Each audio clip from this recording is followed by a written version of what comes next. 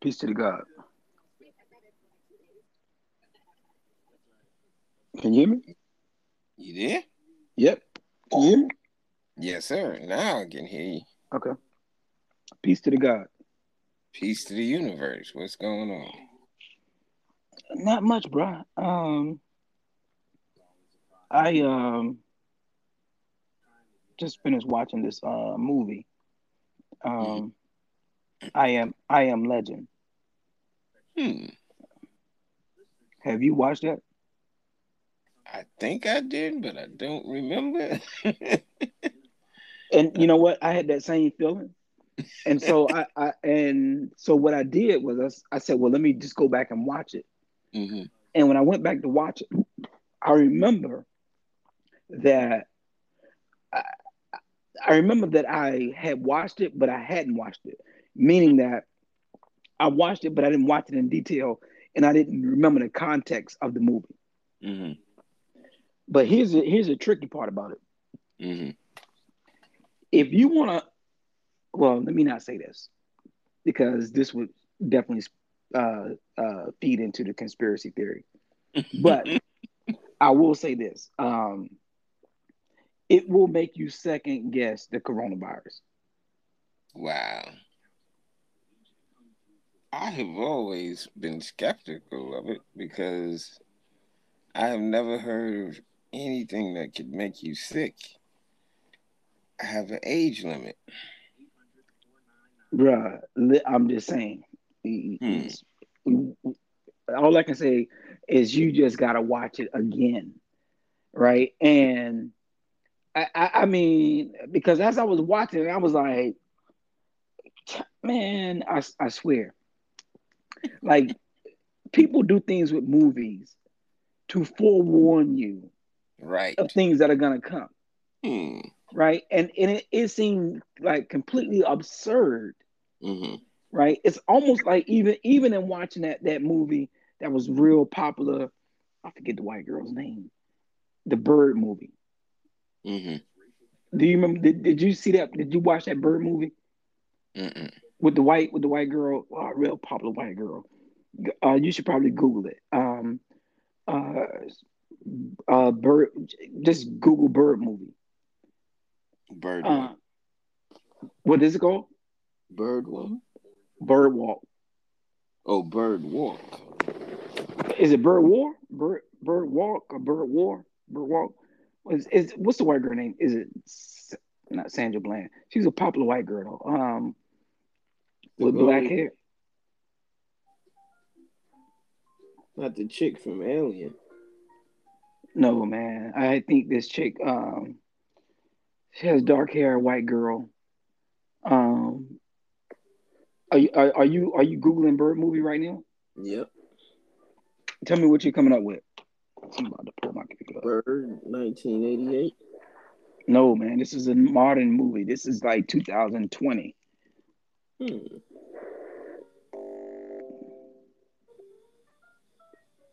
Uh, With Forrest Whitaker in it. no man, it's a white girl.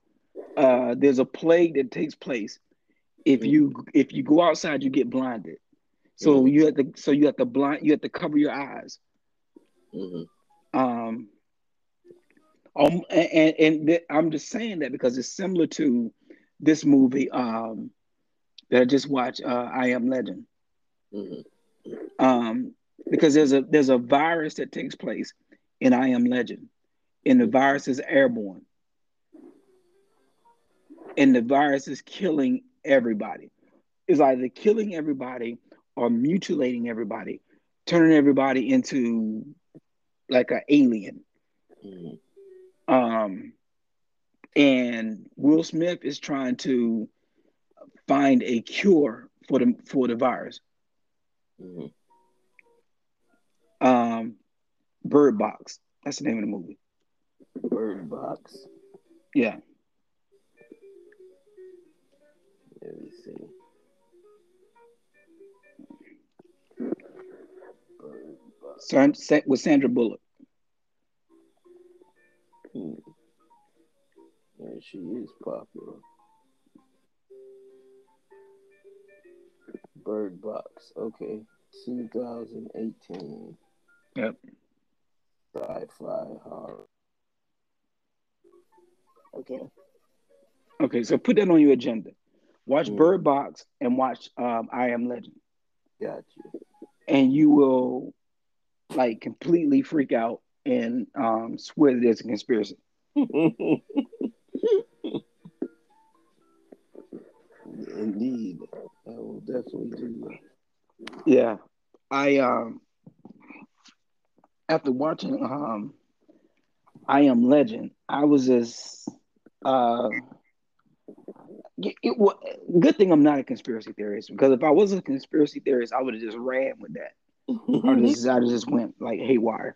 Um, you know, kind of like actually a friend of mine. Well, not only a friend, he's uh I don't know, more than just a friend of mine. He's kind of like a family member by marriage. Mhm. Um, he and I were in our doctoral programs at the same time, Wow. but at different schools.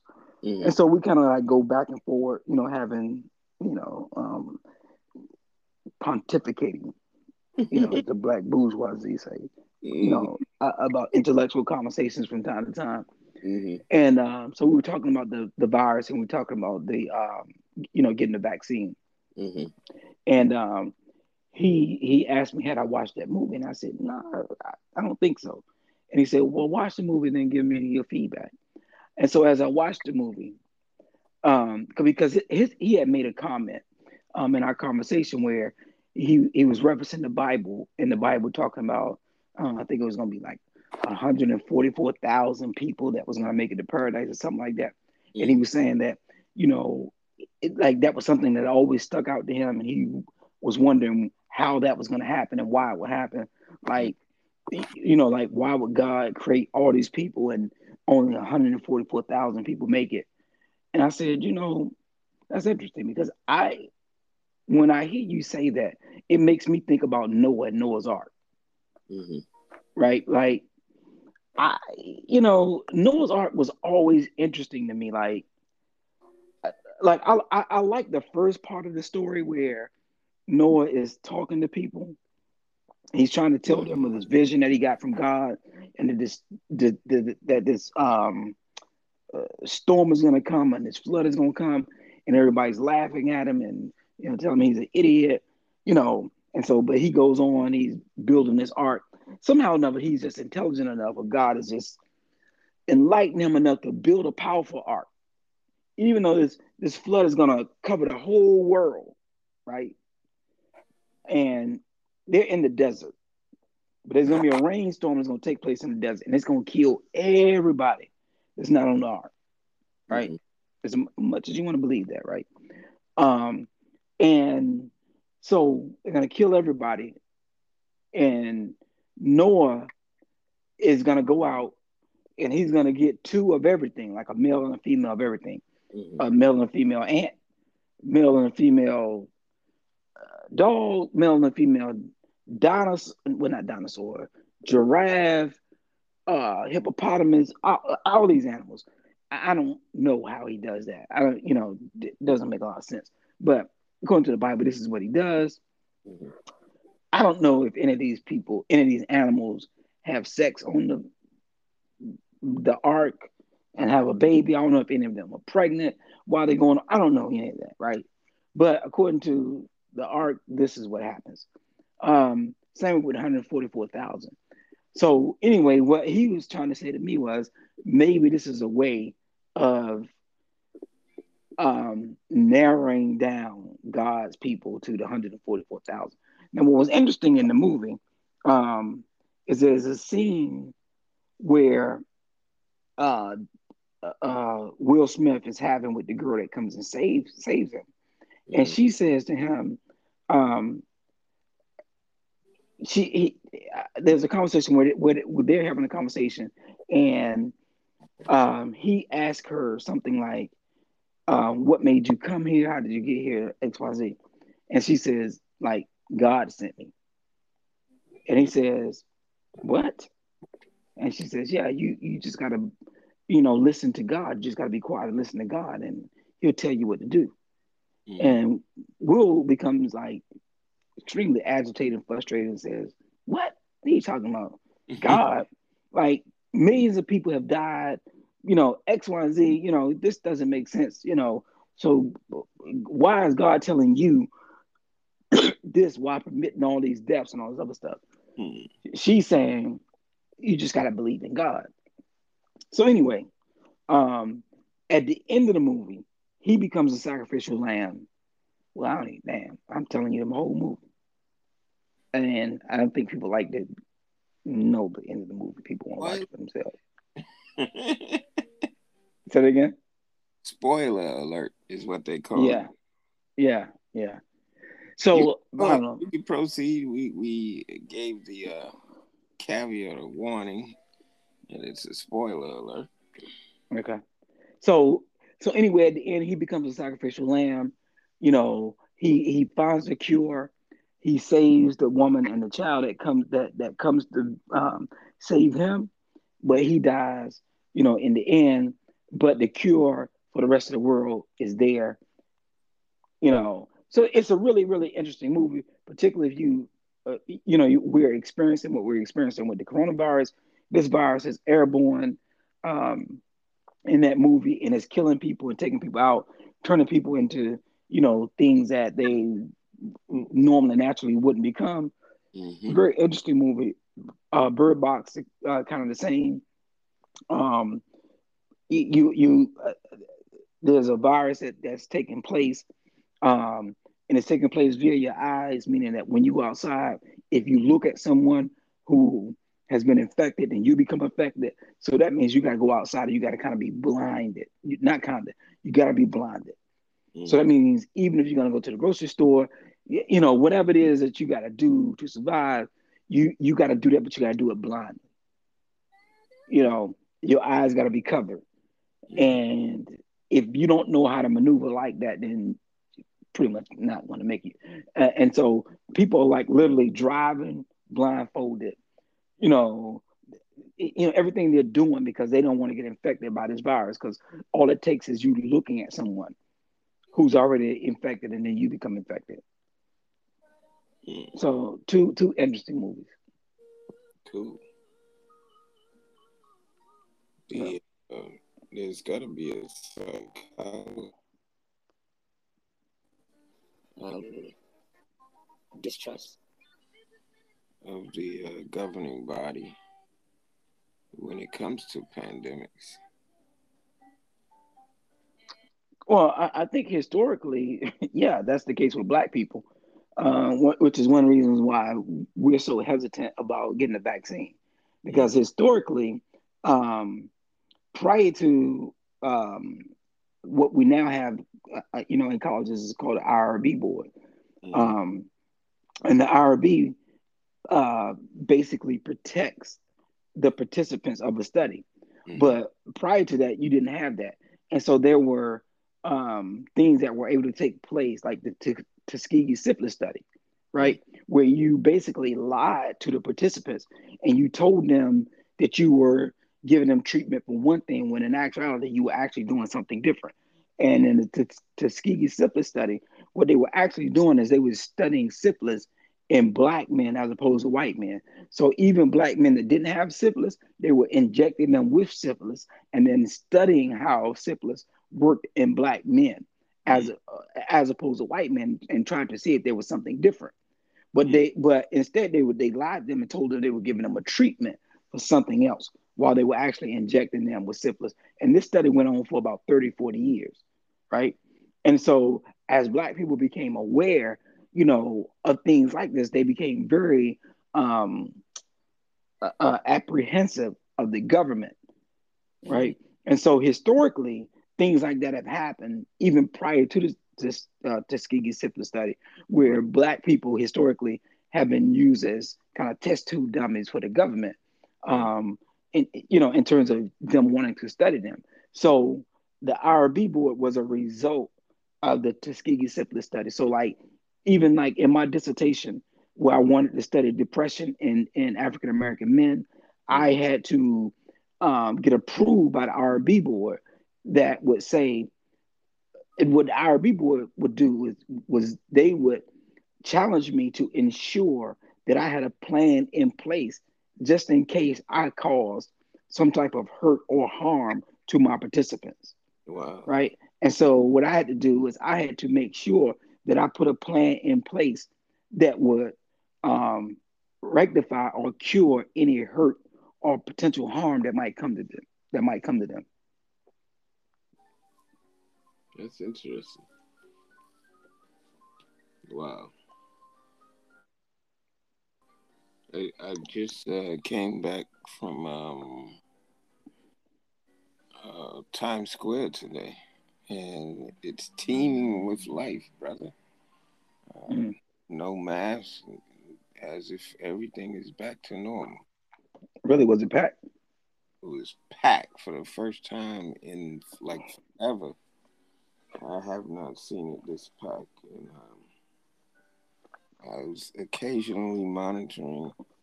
Even about a month and a half ago, there was a shootout with Farrakhan Muhammad, the guy. Someone named that name who was shooting out with his brother in an altercation slash argument, allegedly. Um, and it wasn't crowded then. It was, and I joked with Brother James. I was hanging out with him today in Times Square. I was like, I hope we don't need to dodge bullets today. And since it's our first time going back out to Times Square, but it was as if nothing ever happened. I mean, it was wall to wall people walking down the streets. Mm. The So, only thing that you could determine that things were on the rise rather than back to normal was that there were still establishments that are now missing due to lack of business, and one of them being the Marriott Marquise, where they had this huge buffet of all you can eat, and we tried to get in. Said they may never open back up, although the Marriott Marquise is still open. That famous restaurant um, will probably open in 2022 or not open at all.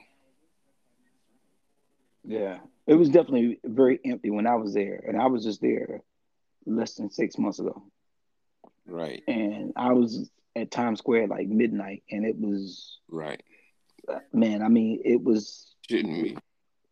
like I could count the number of people I saw like on Mm. my fingers.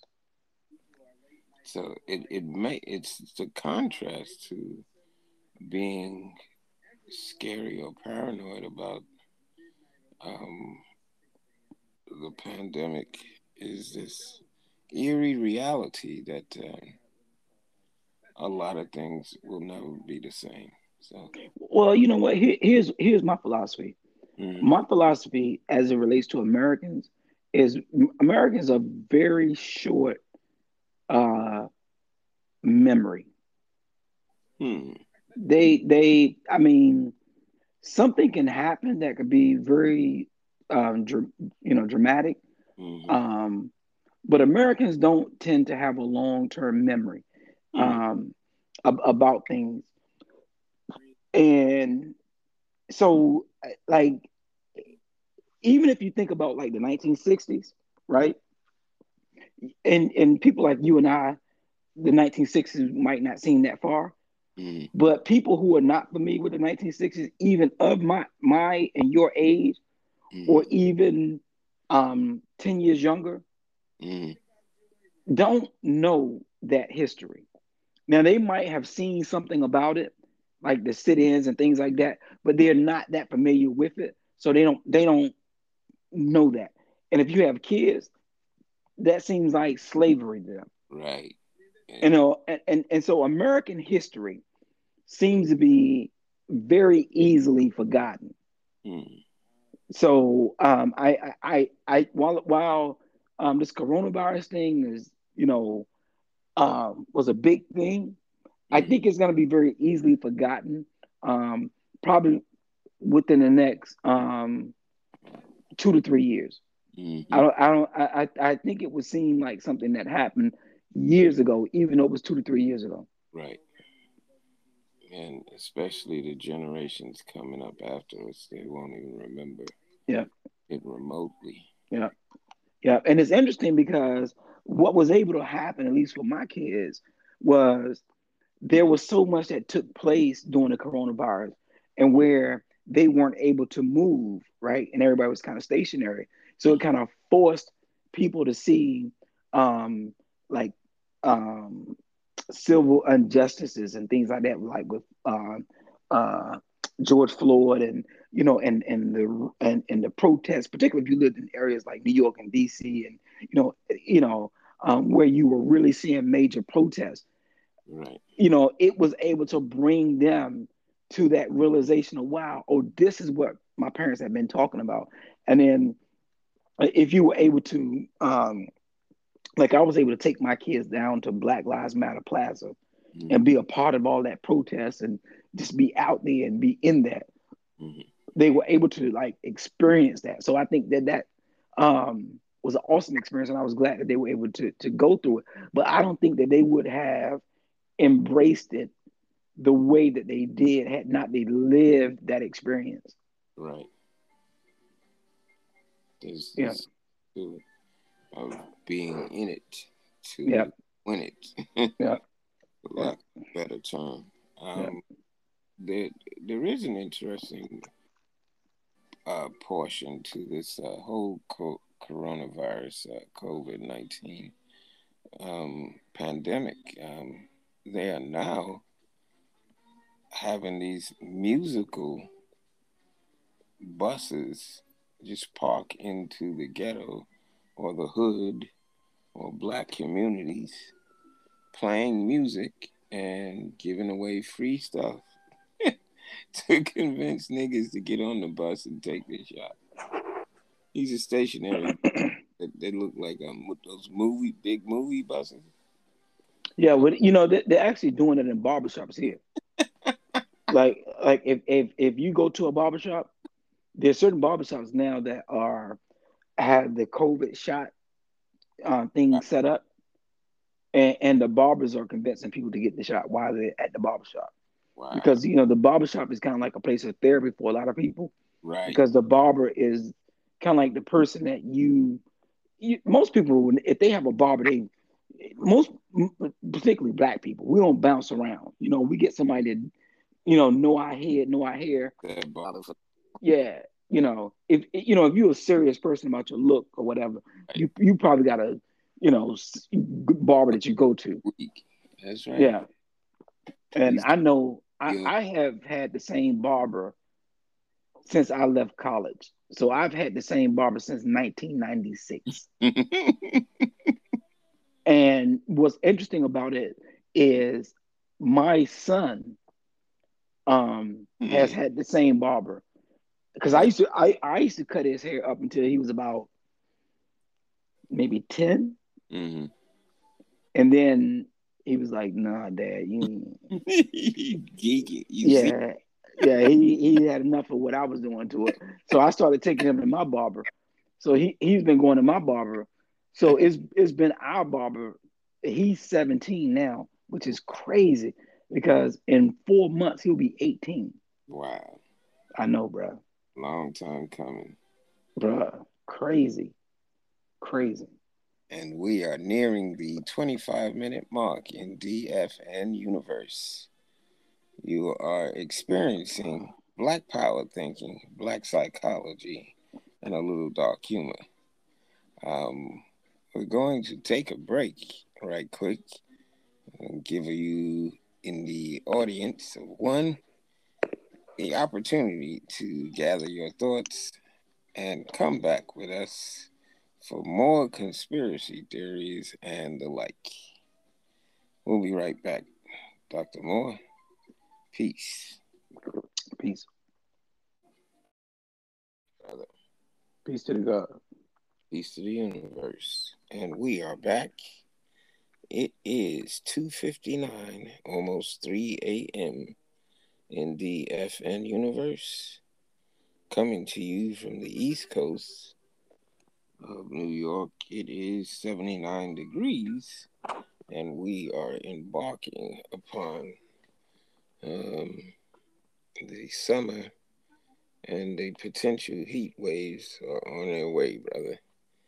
And I would tell you that, like the movie Bird, um, it's Bird, time to put your bird, bird box. bird box. It's time to put your blinders on, brother, because they're stripping down naked. Hey, bro, I don't know about you. You can put your blinders on, but I'm looking. You know, 90 degrees, and that, women are showing their loveliness. as we say in Islam, alhamdulillah. All praise is due to Allah. Exactly. Um, but I'm saying that facetiously. I'm saying that facetiously because Islam does teach us to lower our veil That is when it comes to things like that. So that's uh, what we're supposed to do. Um, but they these hoes. so what? The problem these hoes I'm talking about. Wassalamu, wassalam. Like, you ain't seen these. Oh man. And Yeah, the good thing is I never had any how would you call it, game of pulling get women. the get the gab. No, not just simply, you know, like some brothers are just like, hey, come here, let me holler at you, right? I never had that gift of doing that. I always Bro, found you gotta be kidding me, never. bro. All the women I'm that telling you, I've been involved with have approached me. I've never had to, which is probably why I never developed that skill. But I bro. wound up with women that abused me because of that. Yeah, No. yeah, yeah, yeah, yeah. They saw that weakness in you, bro. Because They get consented. yeah, because I was a killer, bro. I ain't gonna lie. Come here, let me holler at I was destroyed. That's all I knew was to destroy. you. Taking names. You know, and it's funny because I was because the streets teach you that when you're young, right? And so I was a lady killer because I was taught that. Like I, what's interesting is like I can remember when I was like afraid of girls and didn't even want to Right, to to do it. But right, I remember the older guys putting right. me in the room with a girl and saying, "You better not come out of here a virgin." Hmm. Right, right, and so I remember like being young. I don't know, maybe I don't know, 10, 12 or something like that.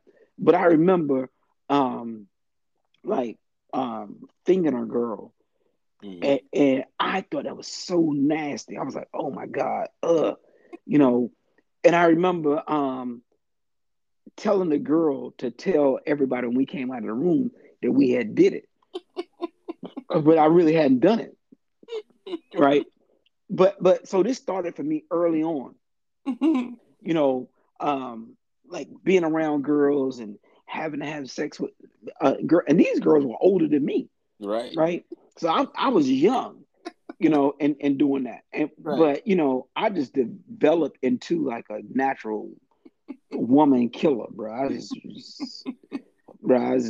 just a savage. And and then once it becomes that way, what happens then is because you get fed all of this stuff and you get taught all these bad behaviors. You never get taught good behaviors, right? Right. And Yeah. and so because you never get taught good behaviors, you don't know how to be good in a relationship when the Right. relationship is good, Right.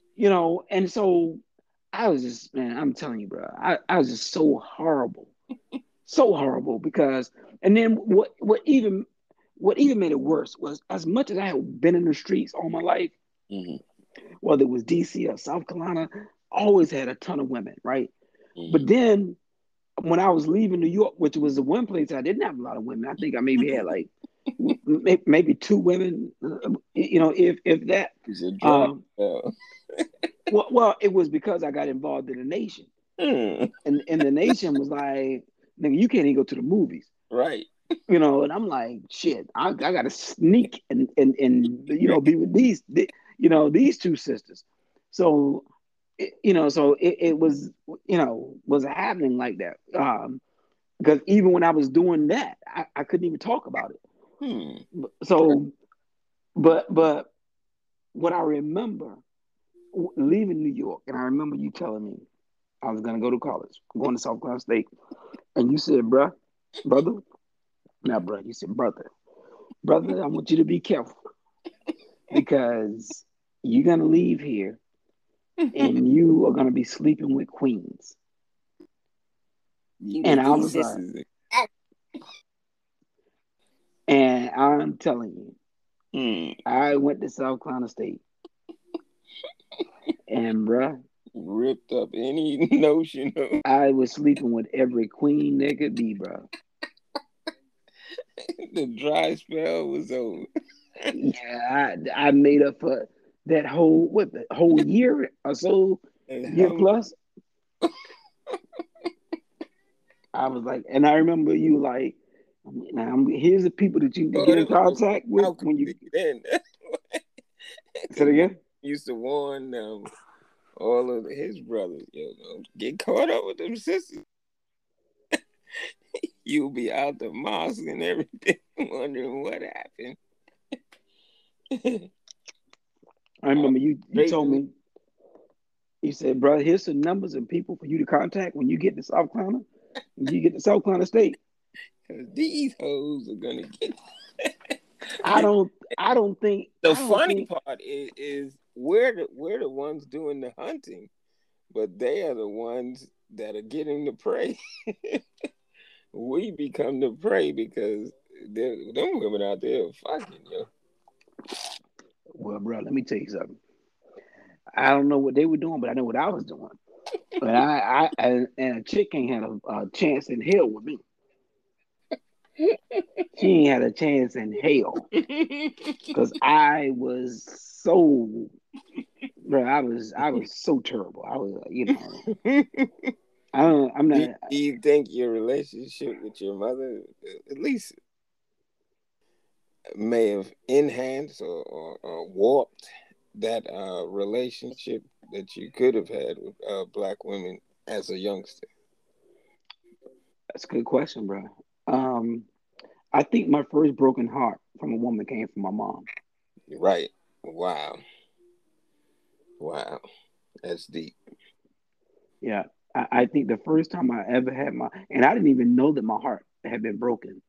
But the first real woman experience I ever had was from my mom. And it was a horrible relationship. Wow. And I don't think that I wasn't conscious of it, but I didn't know how to treat a woman as a Mm. result of that. I surely didn't know how to love her because I had never loved a woman and I had never received love from a woman. In Right. fact, the first girl that I seriously was in a serious relationship with, I used to tell her that you better not tell me that you love me. Hmm. And if you tell me that you love me, I was going to physically do something to her because Wow. I did not believe in love. Wow. I did not, and what was weird about it was my biggest argument to her was that I didn't believe in love because everybody that I knew that considered themselves to be in love had a unhealthy relationship. So I Right. didn't believe that healthy relationships existed.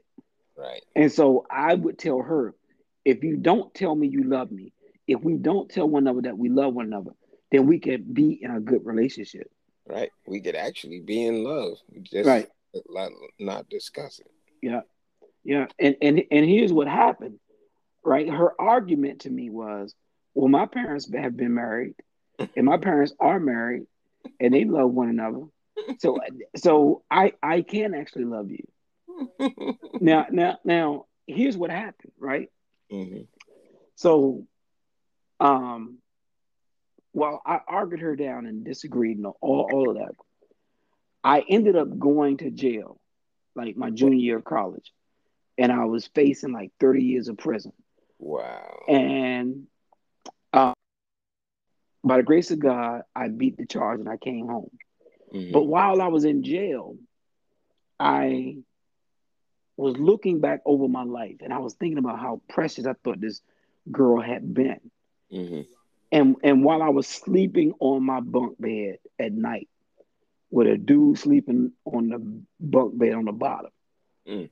I just kept thinking about, wow, this is horrible. Like I remember, like, I had just been in beds with various women like all my life. And now I'm sharing a cell with a dude. Some nigga. And I'm sharing a room with a nigga. And I was like, you know, Bad when high.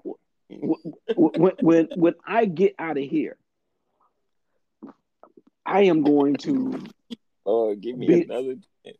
I'm going to be the best person for this woman. The I'm going person. to marry her. I'm going to, treat her the best, right? Mm. And so on the day that I was found not guilty, and I came, I, Alhamdulillah. alhamdulillah, and I came out of the courtroom, and there were two women, and it was her and my attorney, Mm. and I Wow. remember hugging and loving on both of them, and I had made up in my mind that I was going to be with this girl forever, right? Wow. Then look, so takes me, she's taking me from DC and she's going to drive me back to South Carolina State where I can go back to school and finish Mm. my studies. But we decide we're going to make a stop in South Carolina in Cheraw, Mm. right? And she's going to get some stuff from my house. So she drops me off at my grandmother's house and Mm. she's going to go to her house, right? And so she drops me off and I'm at my house, at my grandmother's house, and I'm waiting. So an hour goes past, and I'm waiting. Another hour goes past, and I'm waiting. Another hour goes past, and I'm waiting. And I'm starting to get frustrated. I'm like, what the freak is going on, right? Like, Mm. let's get moving. Right. And so maybe about the fourth hour takes place, and one of my relatives comes over, and they say, you know, I'm not gonna call her name, but so and so mom passed away. Wow. And I was like, you got to be kidding me, right? So here I am thinking that here I'm about to be with this girl for the rest of my life. She's Mm. about to drop me back off at school. I'm going to finish, college. I got 1 year left. I just Mm. beat this trial. Her mom, while she's at home with her mom to pick up whatever it is, while she's at home to pick up whatever it is she needs to pick up, and then come back and scoop me. Her mom drops Mm. dead on the floor Wow. while she's at the house. Wow. She goes to the hospital and they pronounce her mom dead. So Wow. now I'm like, oh shit, you're kidding me. But now here's the kicker. Her mom hates me, Mm. right? Her mom has forbidding me to come to her house ever again, right? Because her mom had heard these things about me, and her mom was like, you know what? I don't want my daughter dating you. So now her mom passes away, Mm-hmm. and she's not coming to pick me up to take me back to school. Mm-hmm. And now I got to try to reach out to her, but I'm afraid to call the house. I'm Mm-hmm. afraid to go to the house. But Mm-hmm. I'm convinced. I have convinced myself that this is the woman for me, Mm-hmm. right? So I am like, my heart is feeling some kind of way. I don't know what to do because I'm afraid to go to her house. Mm-hmm. I'm afraid to call her. So now like I'm literally like mind fuck. I don't know what to do, right? Mm-hmm. So um you know I keep trying to reach out, keep trying to call her, and ultimately I end up going to her house, Mm-hmm. right? Somehow or another, I end up going to her house, Mm-hmm. and I go to her house and knock on the door, and she comes outside, and I can't even go inside, but there's people on the inside. Mm-hmm. And what I discovered is that one of the people that's on the inside is a guy that her mom wanted her to date. Wow. And I'm like, you, you're kidding me. Wow. And I like, I, I have an issue. I want to get, I'm trying to talk about it. And she's telling me, I know you're not trying to get an argument with me now. And I'm confused. I'm baffled. I'm like, I don't know what I'm supposed to be doing. What I'm supposed to be feeling. Mm-hmm. And so I am just, bro. I look, when I tell you I've never felt a feeling emotionally like that before. Felt I betrayed. never felt. um I don't even know if it was betrayal. It wasn't betrayal. I just felt heartbroken because Mm-hmm. I didn't even know that I was in love like that, Mm-hmm. right? Until I was experiencing a love in which I had no control over. And Mm-hmm.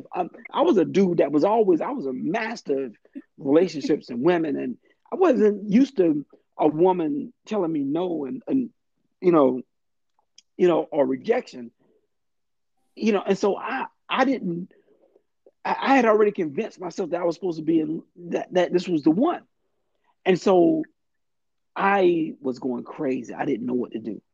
And so um I started reaching out more and more, trying to reach out more and more, and she was just not responding.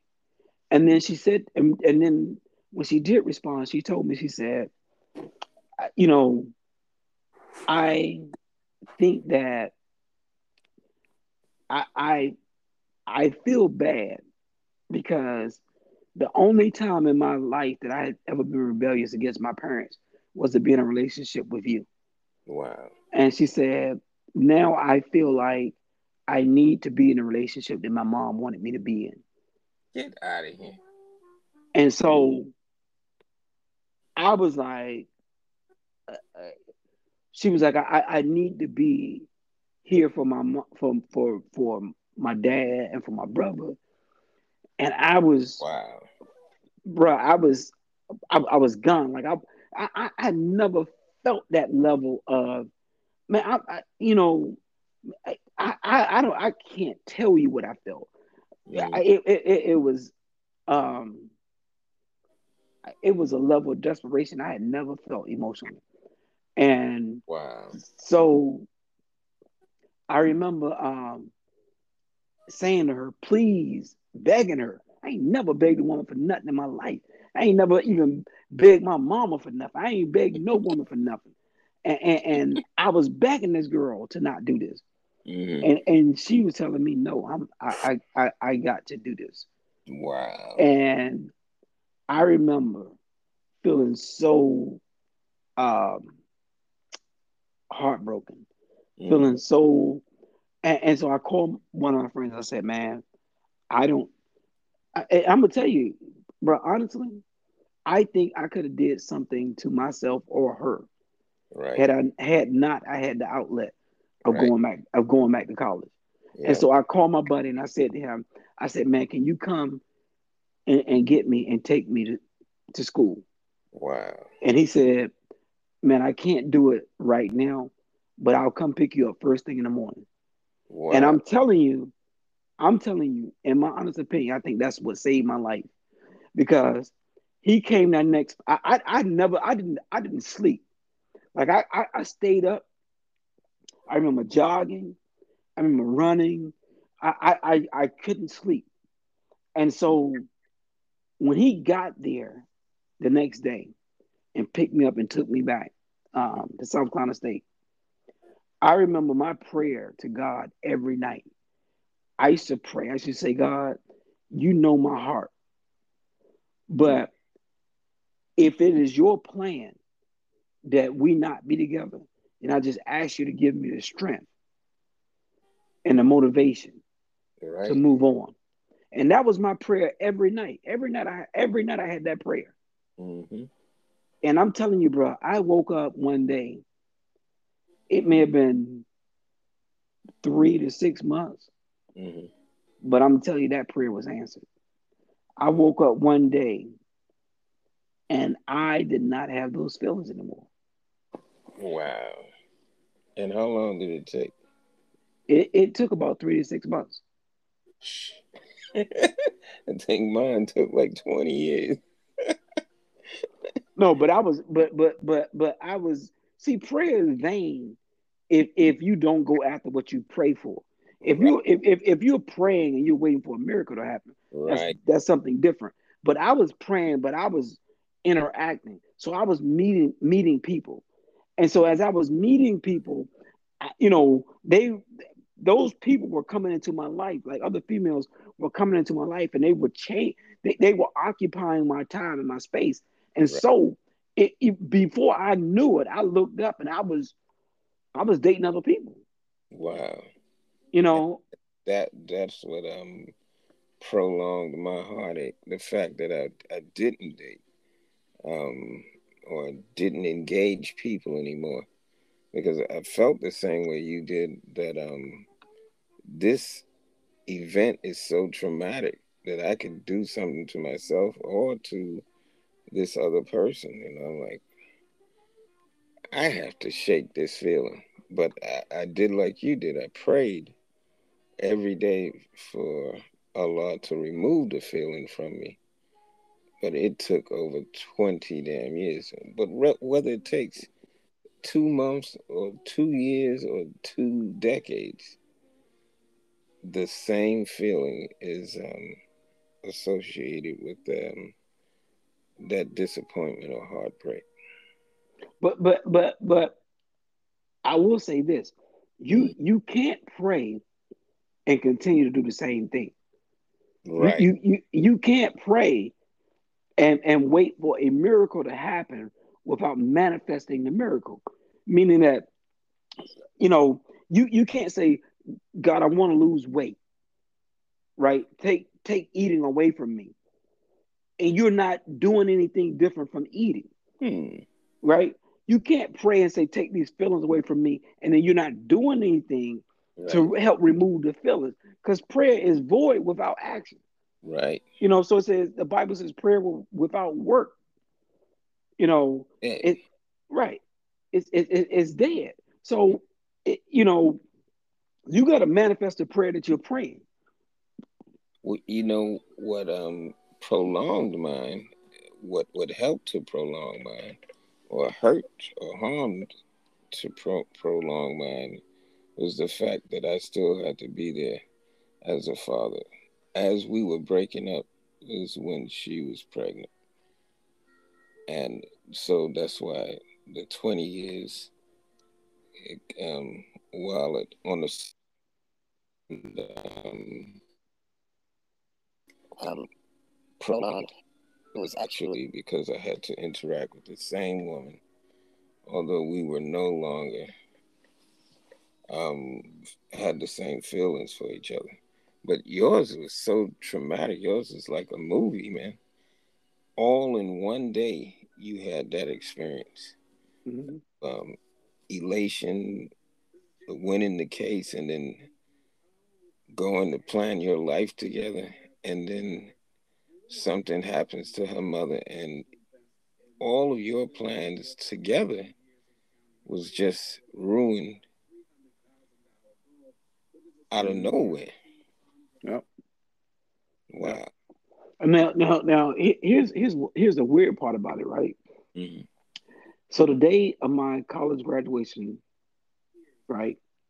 My first college degree.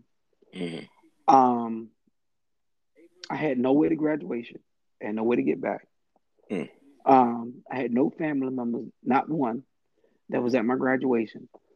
And so one of my friends, my next door neighbor, was my who's now my frat brother. Mm. Um, Picked me up, took me to graduation. I walked across the stage. I didn't Mm. have not one family member in the audience. I have Mm. nobody, just me. Graduated, um, got my degree, Mm. went home, went back home. He took me back home. I got in the bed and I went to sleep. Yeah, you told me that yesterday, and I thought that was so traumatic. And Yeah. it's Now, but now here's the kicker, right? mm. Somehow or another, this this girl found out that I graduated, Mm. called me, called me, right, and was like, "I would love to come see you." Came to come see me that night. Wow.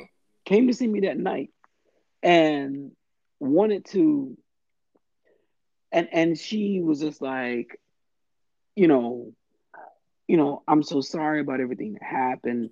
Um, I always loved you, always believed in you, all this stuff. And it was the weirdest thing, Mm. bro, because I think I was forever changed. Right. Because for me, all of my experiences in my life as related to women that I loved Mm. have been horrible. Mm. And then from my mom to her Wow. have been the worst experiences in my life Wow. in terms of loving women. And what's funny because tonight at dinner, Mm. um, with my wife and my daughter, my Mm. son was at work, Mm. and we were having conversations and we're talking about different things. One of the things we talked about was uh, family psychology, right? Mm. And so one of the things I was telling them about family psychology is there's a thing called enmeshment, and in family psychology, enmeshment is when the children and the family become too enmeshed. When they become too enmeshed, it causes something psychologically called fusion, Mm. right? And enmeshment means that, like, the child is so enmeshed in the family Mm. that even if the child tries to go off and get married, she Mm. continues to bring her family into her marriage issues Mm. because she's enmeshed, Right. right? And so we oh man, I think I'm losing my thought.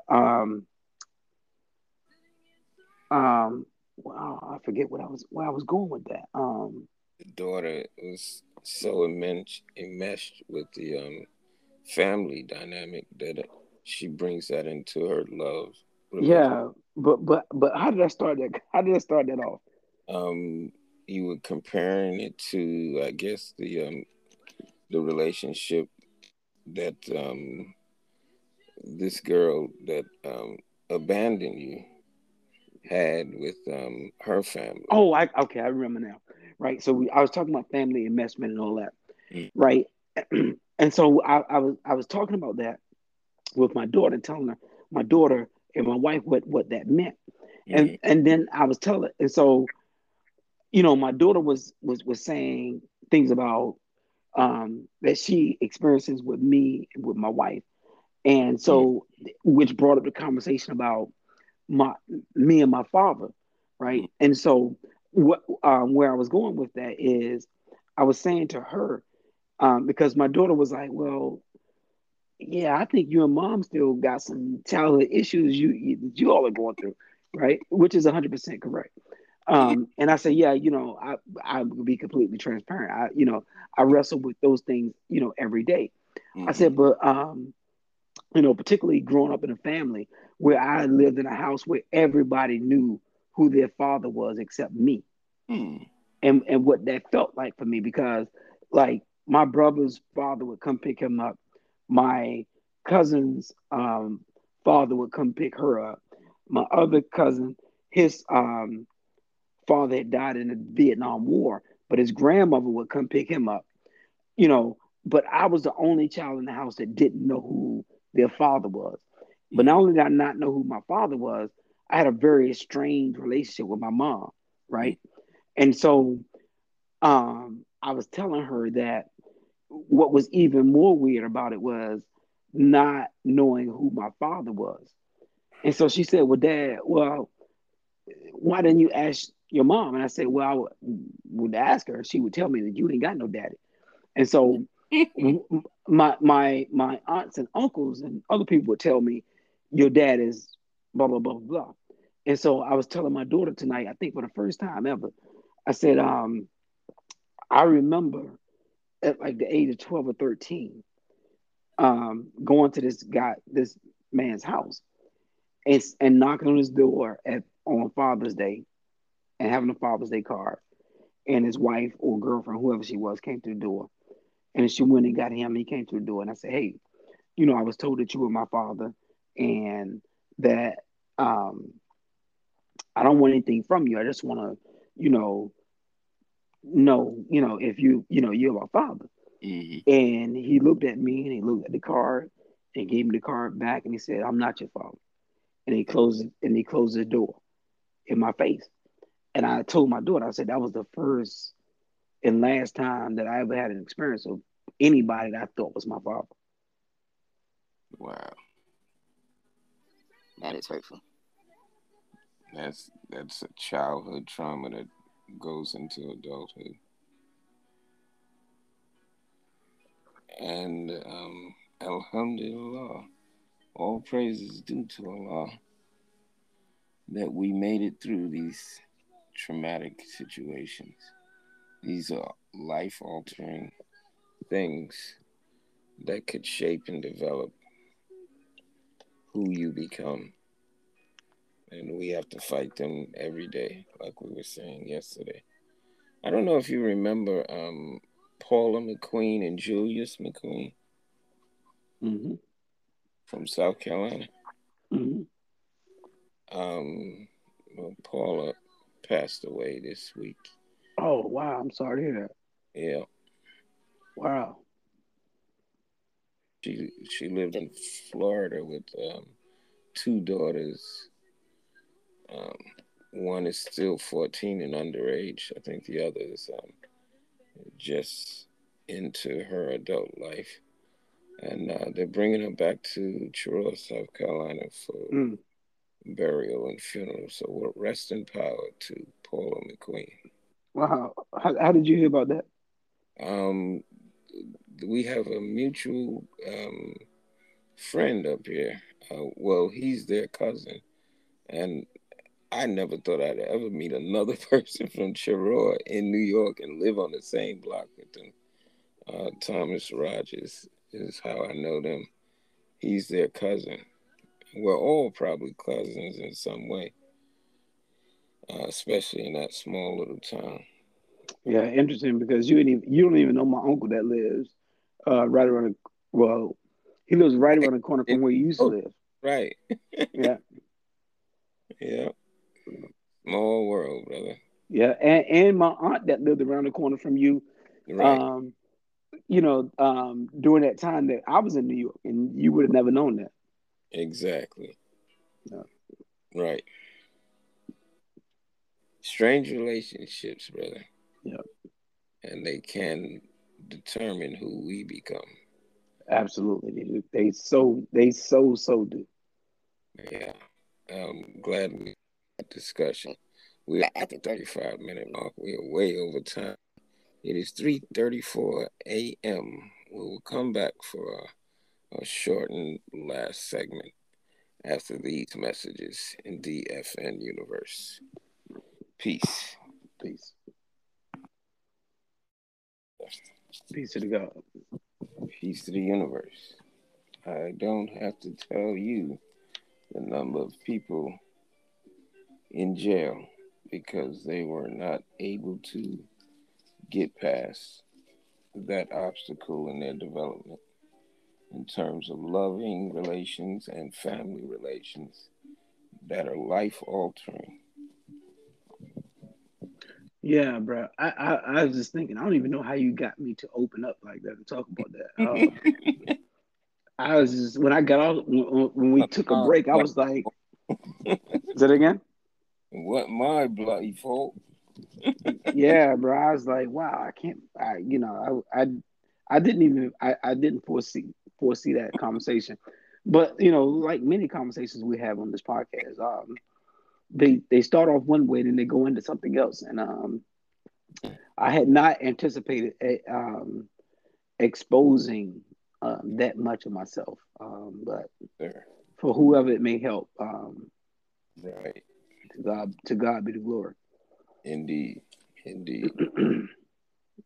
Um, I wanted to know, was there any other thing that you could impart to the people that may be experiencing this now that would be helpful?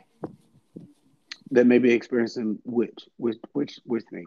Something life altering at a young age that puts you at the crossroads of making a decision that is going to change your life for the better or life for the worse. Yeah, bro. I think my jewel to people. I'm sorry. Bless you. Um, thank you.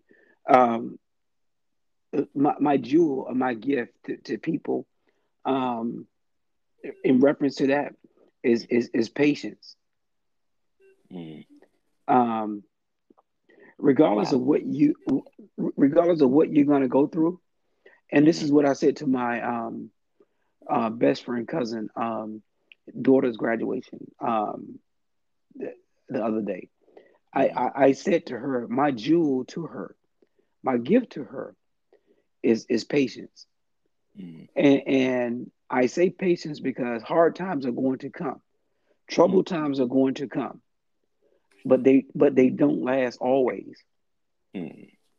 And if you could be patient, you will get through them, and you will be fine. Wow. Um, um, I'll share a quick experience with you. One of the things that I did not know this in my life growing up. And as a result, it caused me a lot of uh, turmoil. It got me in a lot of trouble. Yes, sir. Um, but when I got to college my first year, I did really, really bad. Mm. And I almost flunked out of school.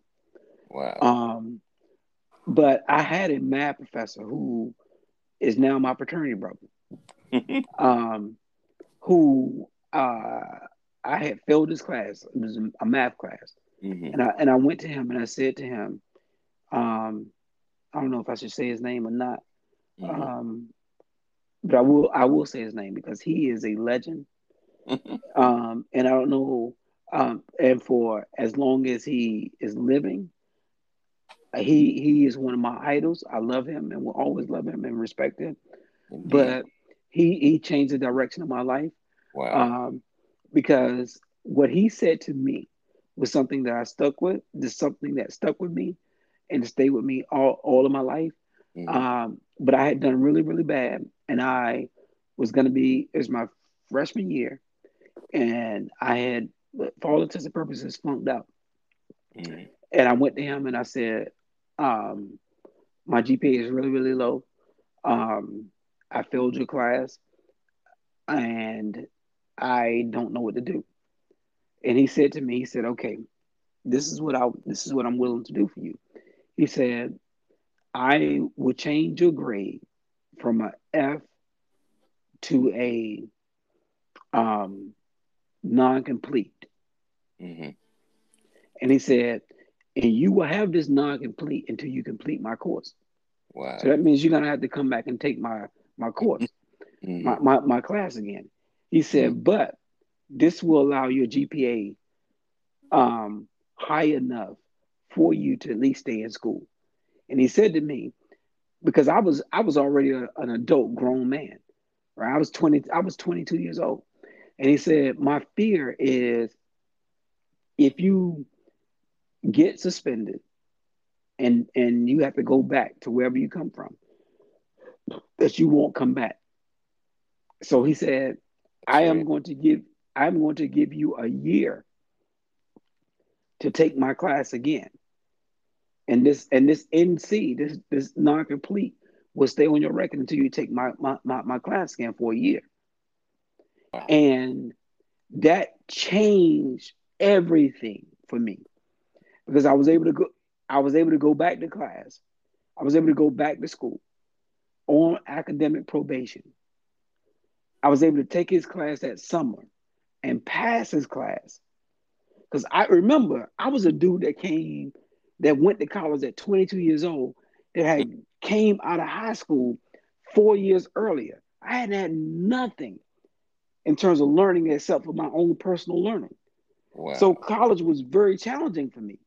And I wasn't used to that rigor Right. of what it was offering me and the way that it was offering me. And so I was taking a pre-calculus class, and I had never even taken an advanced math class in my life, but I was already in pre-calculus. I had never taken algebra, I had never Mm-hmm. taken nothing, right? In fact, what the school system had told me was was like in, I think, 10th grade, Mm-hmm. 10th, 11th grade, that you had taken all your math courses. You don't need to take another math course, That's what they told me. to graduate. Like Malcolm. So, right. So I don't think from 10th grade to 12th grade, I think 10th grade was probably the last time I took math, Yep. right? That's So cool. I didn't, I was taking shit like wood shop.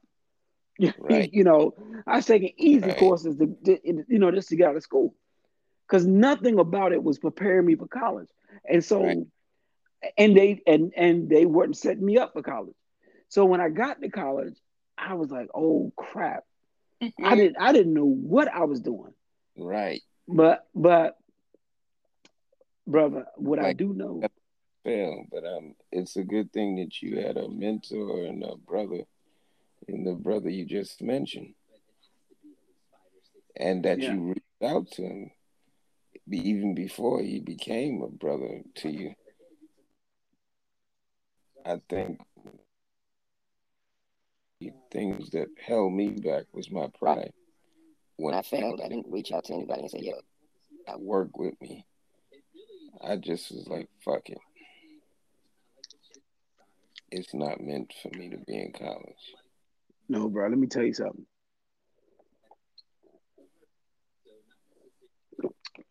No one man is an army. Hmm. No one man does anything alone. And that's the lesson I had to, and that's the lesson we want to put out into the universe tonight. Uh, uh, when we talk about Allah,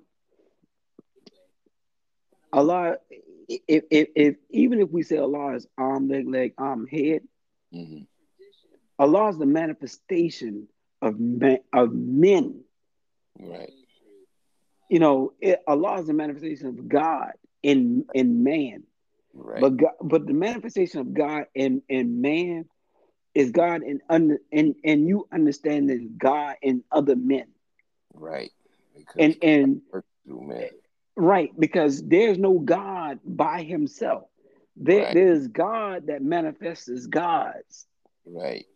And that's what creates community. Right.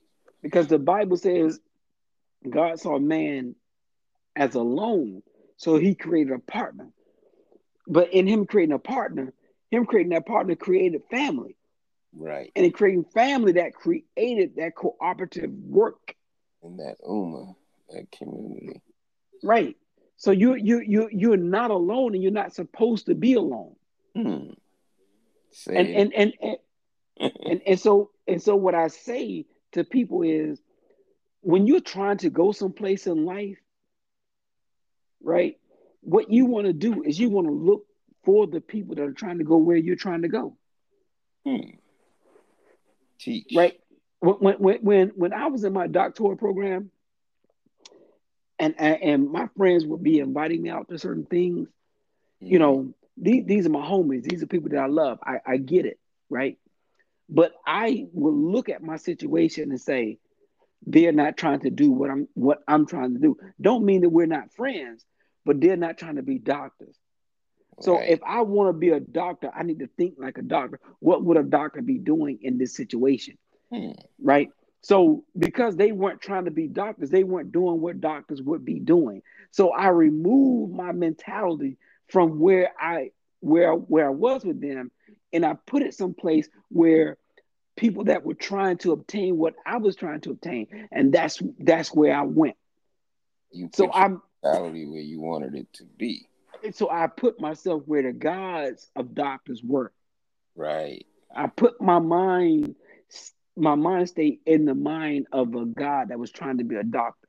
And so I started to move as if I was a doctor. That may be the most important information that we've ever shared on this show in 200 episodes, brother. I'm glad I, if I did anything to pull that out of you, because it's the missing link to how we get from one place that's all fucked up in the ghetto to a more uplifting place in society, despite our racial um, inequality. So I thank Well, you for that. so again, for me, what I'm saying to anybody is, whatever you want to be, whatever it is you're trying to aspire to, you have to look at what you're doing, because that is going to determine how serious you are about what it is you say you're trying to do, Hmm. right? So don't tell me you're trying to be a doctor but you're still hanging out at the club, because that's not what doctors are doing. Don't tell Hmm. me you're trying to be a millionaire but you're hanging out with $5 people. Hmm. And what I'm saying is, I'm not saying knocking anybody, but I'm Right. saying is, whatever it is you're trying to do, if you're trying to be a blogger, if you're trying to be a podcaster, you can't be a podcaster hanging around people that are trying to sell cars, Hmm. right? And it's not to knock the car salesman, and it's not to knock your friends that are really trying to party, right? Because my dudes party, right? My dudes get down. My Hmm. my dudes chase women. That's what they do, and it's not a knock on them. Right. But if here's the manifestation of your reality. The manifestation of your reality is where you spend your time, Hmm. right? So don't if you're trying to tell me you want to be a good father, Hmm. you want to be a good husband, but you at the club, Right. but you're chasing bitches, but Right. but you're doing X, Y, and Z. I understand what you're saying, but what you're manifesting is something different. And Hmm. and and so what I'm saying is, if you're trying to be a doctor, your manifestation of being a doctor is what you're doing, right? Hmm. Because okay, here's what I'll share. Right, I remember um, in my doctoral program there were students that used to study on Sundays, Hmm. and I used to say to them, "Oh man, Sunday is football Sunday. I don't want to be in the lab on Sunday because I gotta watch this football." And let me tell you what a doctoral student said that graduated before me. We understand. We understand. Every All of them graduated before me. When I tell you all of them, every last one of them graduated before me. Wow. Every last one of them graduated before me. And guess what they said to me? We What? understand. You go ahead, watch your football. Right? Go ahead. Yeah. Yeah, I understand you like football. But every Sunday they got together. And guess what? They graduated. And they graduated before me. Right? Wow. And so let me tell you what I learned from that. I learned that they looked at me and said, he ain't as serious as we are. Mm-hmm. Right? And I got that. When I got that was when they graduated. When they graduated and I saw them celebrating, I said, damn, you know what I was partying with? I was partying with football on Mm. Sunday. You know, I was trading my time for studying with them for football. Mm. And guess what I got? I got football. Guess what they got? They got graduation. Right. And so but I'm gonna tell you what I learned. But I said, I will not do that again. I would not do that again. And what I realized about like partying and all of that other stuff is that stuff will never go away. It will always be there. Mm. Football, if you miss football for a whole year, I promise you, whenever you get done with whatever your goal is, it'll still be there. Right. When you come back, it'll be right there waiting for you. Right If there. if if you're waiting for a party, the streets and all that stuff, if you commit to what you commit to, when you if you want to come back to that, it'll be right there. That's What I right. what I learned about bullshit in life is bullshit in life never leaves. That's right. It never leaves. It And will be there oh, when you come back. that's right. But it could destroy your life. It will destroy your You life. put it on hold in the Mhm. wrong way. Brother, we are at the 17-minute mark in the effing universe. We had two segments that went over time. I wanted to end this segment a little short. We still went way over. I wanted to end it at the 15-minute mark. But I think breakthrough in terms of telling people how it is they're going to change their life. And it is possible to change no matter where you're at in life. And I'll leave you with the last word for tonight. No, bro, I agree. I think that at the end of the at the end of the day, whatever it is you're praying for, whatever it is that you're working towards, at the end of the day, who you say you are and who you really are is a manifestation of what you're doing. Hmm. If you say I'm a good husband, I'm a good father, but if your wife and your children don't say that, Hmm. then you're lying to yourself. And Hmm. and I think that sometimes we're more happy with the person that we say we are than the person that we really are. And we never want to own up to the person that we really are. So we're more happy with the person that we say we are. So we never show ownership of who we really are. And I think Wow. that's the problem that we have because acknowledging who we really are doesn't match up with who we say we are. Hmm. And that's the biggest problem that I think that we face. And owning up to who you really are, if that hurts you, then that should tell you where your divide is. That should tell you why you aren't where you need to be in life. Wow.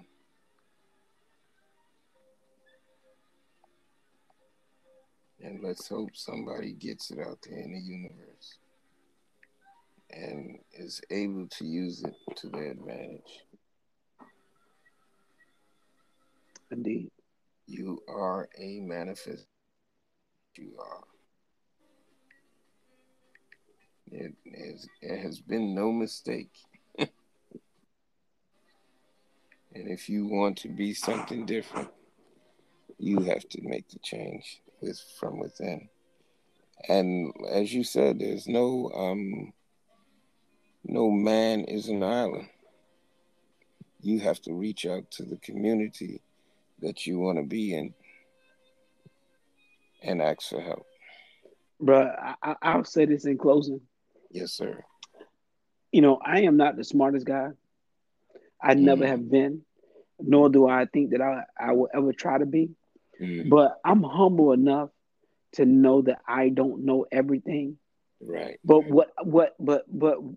what I know for sure, as what Oprah says, what I know for sure is that because I know that I don't know everything, I will humble myself and put myself in a room with people that do, Mm, right? So what I have historically done is I try to surround myself with people that might be smarter than me, or if not smarter than me, but are trying to go where I'm trying to go. You can't get to where you're gonna go in life with people who aren't trying to go where you're trying to go. mm, That is going to stagnate you every time. You're never going to reach your potential. You're never going to get where you need to be being around people that aren't trying to go where you're trying to go. mm. If you're trying to go someplace, if you're trying to do something, you be careful of where you are aligning your alliances to.